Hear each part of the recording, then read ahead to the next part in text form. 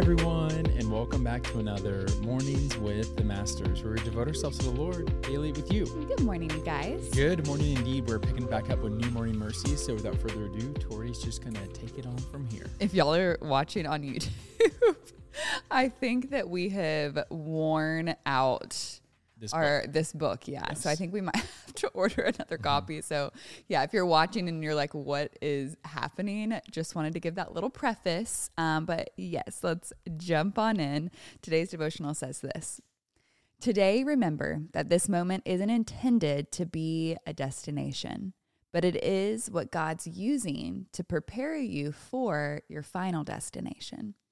If you live with a destination mentality, you are going to be regularly disappointed. If you live with a destination mentality, you will have unrealistic expectations and you will not guard yourself against temptation as you should. If you live with a destination mentality, you will struggle to believe that God is loving, good, faithful, and kind. If you live with a destination mentality, it will be easier for you to complain than to be content. If you live with a destination mentality, you will be tempted to envy the life of someone else.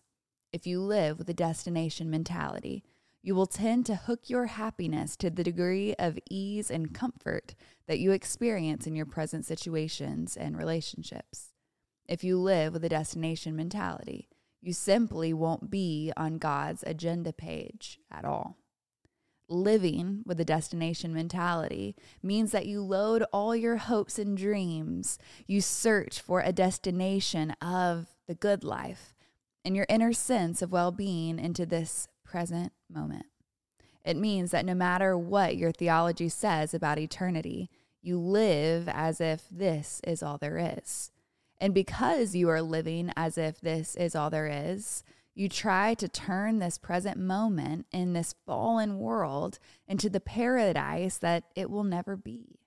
Yes, if you are God's child, you have been promised a paradise beyond your ability to conceive. But you must understand that this is not it. This sin-broken world, populated by sin-scarred people, will never be the paradise that you and I tend to long for it to be. You see, a sound biblical doctrine of the future is the only way to arrive at a sound biblical understanding of the present. If there is a final glorious destination for all God's children, then this time is not a destination, but a preparation for the final destination.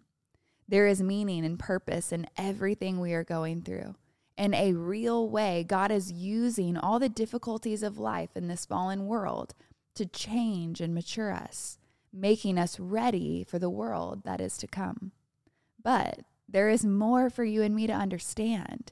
It's not just that this is a time of preparation. The fact that we are guaranteed a place in this life that is to come tells us who we are and what we have been given in the here and now.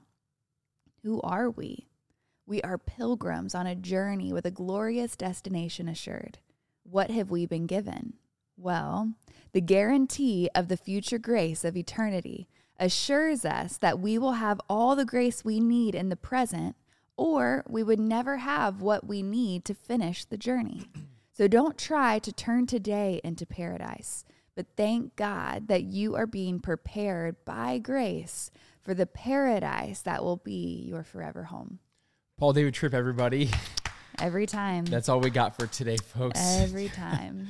I feel like every word of that was meant for me, and I'm sure there's maybe a few of you all who feel the exact same way.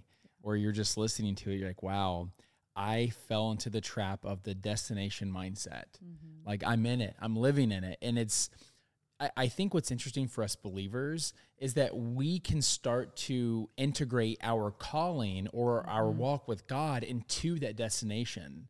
Like, once God introduces me to my spouse, once God propels me into my calling, then I will, Yeah. And so it's not always this crazy escapism that we want, but we start to integrate that escapism or that pressure of the destination into our walk with God. I remember I worked for this company as like a contractor role, and they had this motto that was really catchy, but now after listening to this devotional, I'm like, wow, like this stuff is absolutely just being pushed on us all around us. And the motto says this: quit your job, buy a ticket, get a tan, fall in love, never return. And it's so appealing, isn't it? Yeah. To want to escape your own life, to escape your own issues, your own financial standing, your own whatever that may be. It's so tempting to just bail and hopefully get like a reshuffle of the deck. Yeah. And we're all tempted with that. But I loved I loved everything that the devotional said, but I loved how it encouraged us that in order for us to be content in our present, we have to understand our future. And this is something that Jewish people have done. And I think Tori and I are going to start practicing this for our family, which is actually like celebrating one of the feasts that come from like the Old Testament. Yeah. Which is called, it's the Feast of the Tabernacle, where basically the Jewish people would build this thing called like a Sukkot, which is just this outdoor area, and it would remind them of God's provision for them in the wilderness and reminding them that this is their temporary home. Yeah. Their forever home is with God. And it takes the sting away if life isn't going exactly the way you wanted it to on this side of heaven, because our eyes are on heaven or on God. It's not on our own immediate needs, which are still important, but they're not our everything. They're not our destination. Our destination is eternity with Him. Yeah, that's so good. It reminds me of a sermon I heard forever ago by Francis Chan, and he was up on the platform, and he had this massively long string. Like, imagine the longest string that you've ever seen, right? And he holds it up, and you notice that there's like a tiny little red part on the like very end of the string, and he's like, this is your life. The rest of it, eternity. And we are so focused on this part of it.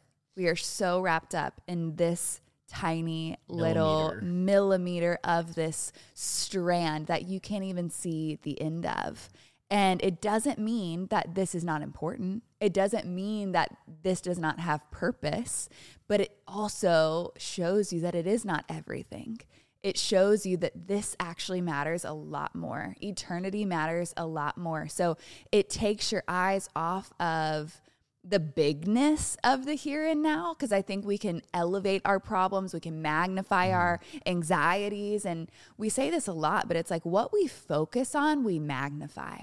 If we focused on Jesus, we will magnify His name. But if we are focused on our problems, we're going to magnify our problems, which is going to magnify our worry and our anxiety and our stress. And so what are we focused on today? It doesn't mean that our circumstances might not be stressful, but are we focused on it so much that we're magnifying it in a way that we are no longer focused on Jesus, but we're focused on our circumstances. We're focused on the here and now and what's going wrong and why am I not getting my way and me. And we're focused on me. So what happens? We elevate me. We magnify me. And that's not what we were placed here to do. We were placed here to magnify the name of Jesus. And so I think it's just an important reminder for us to be like, okay, number one, what are we focused on? Are we focused on the right destination? Are we focused on the destination in the here and now, the like mini paradise we think we're creating? Or are we focused on the actual paradise that we've been promised? That mini paradise, that's good. Wow. Yeah. So sorry to interrupt you. That just hit me. That was so good. Yeah. Just a little reminder. Just a little Tori tip. You want to pray something out? I do. Dear Heavenly Father, Lord, we thank you for this shift of perspective today. Lord, would you help us have an eternal perspective? Would you fix our eyes on you? Lord, all we want to do is magnify you, but Lord, it's so easy to get caught up in the worries of this world and our own little mini lives, God, the things that we are working towards, Father, even the things that are good and that are for you, Father. Would we not focus on them more than you yourself, God? We are so thankful that we get to be your hands and feet here on earth. But would you remind us to not store up treasure here, but store it up in eternity? That matters so much more, Father. Would you just give us eyes to see?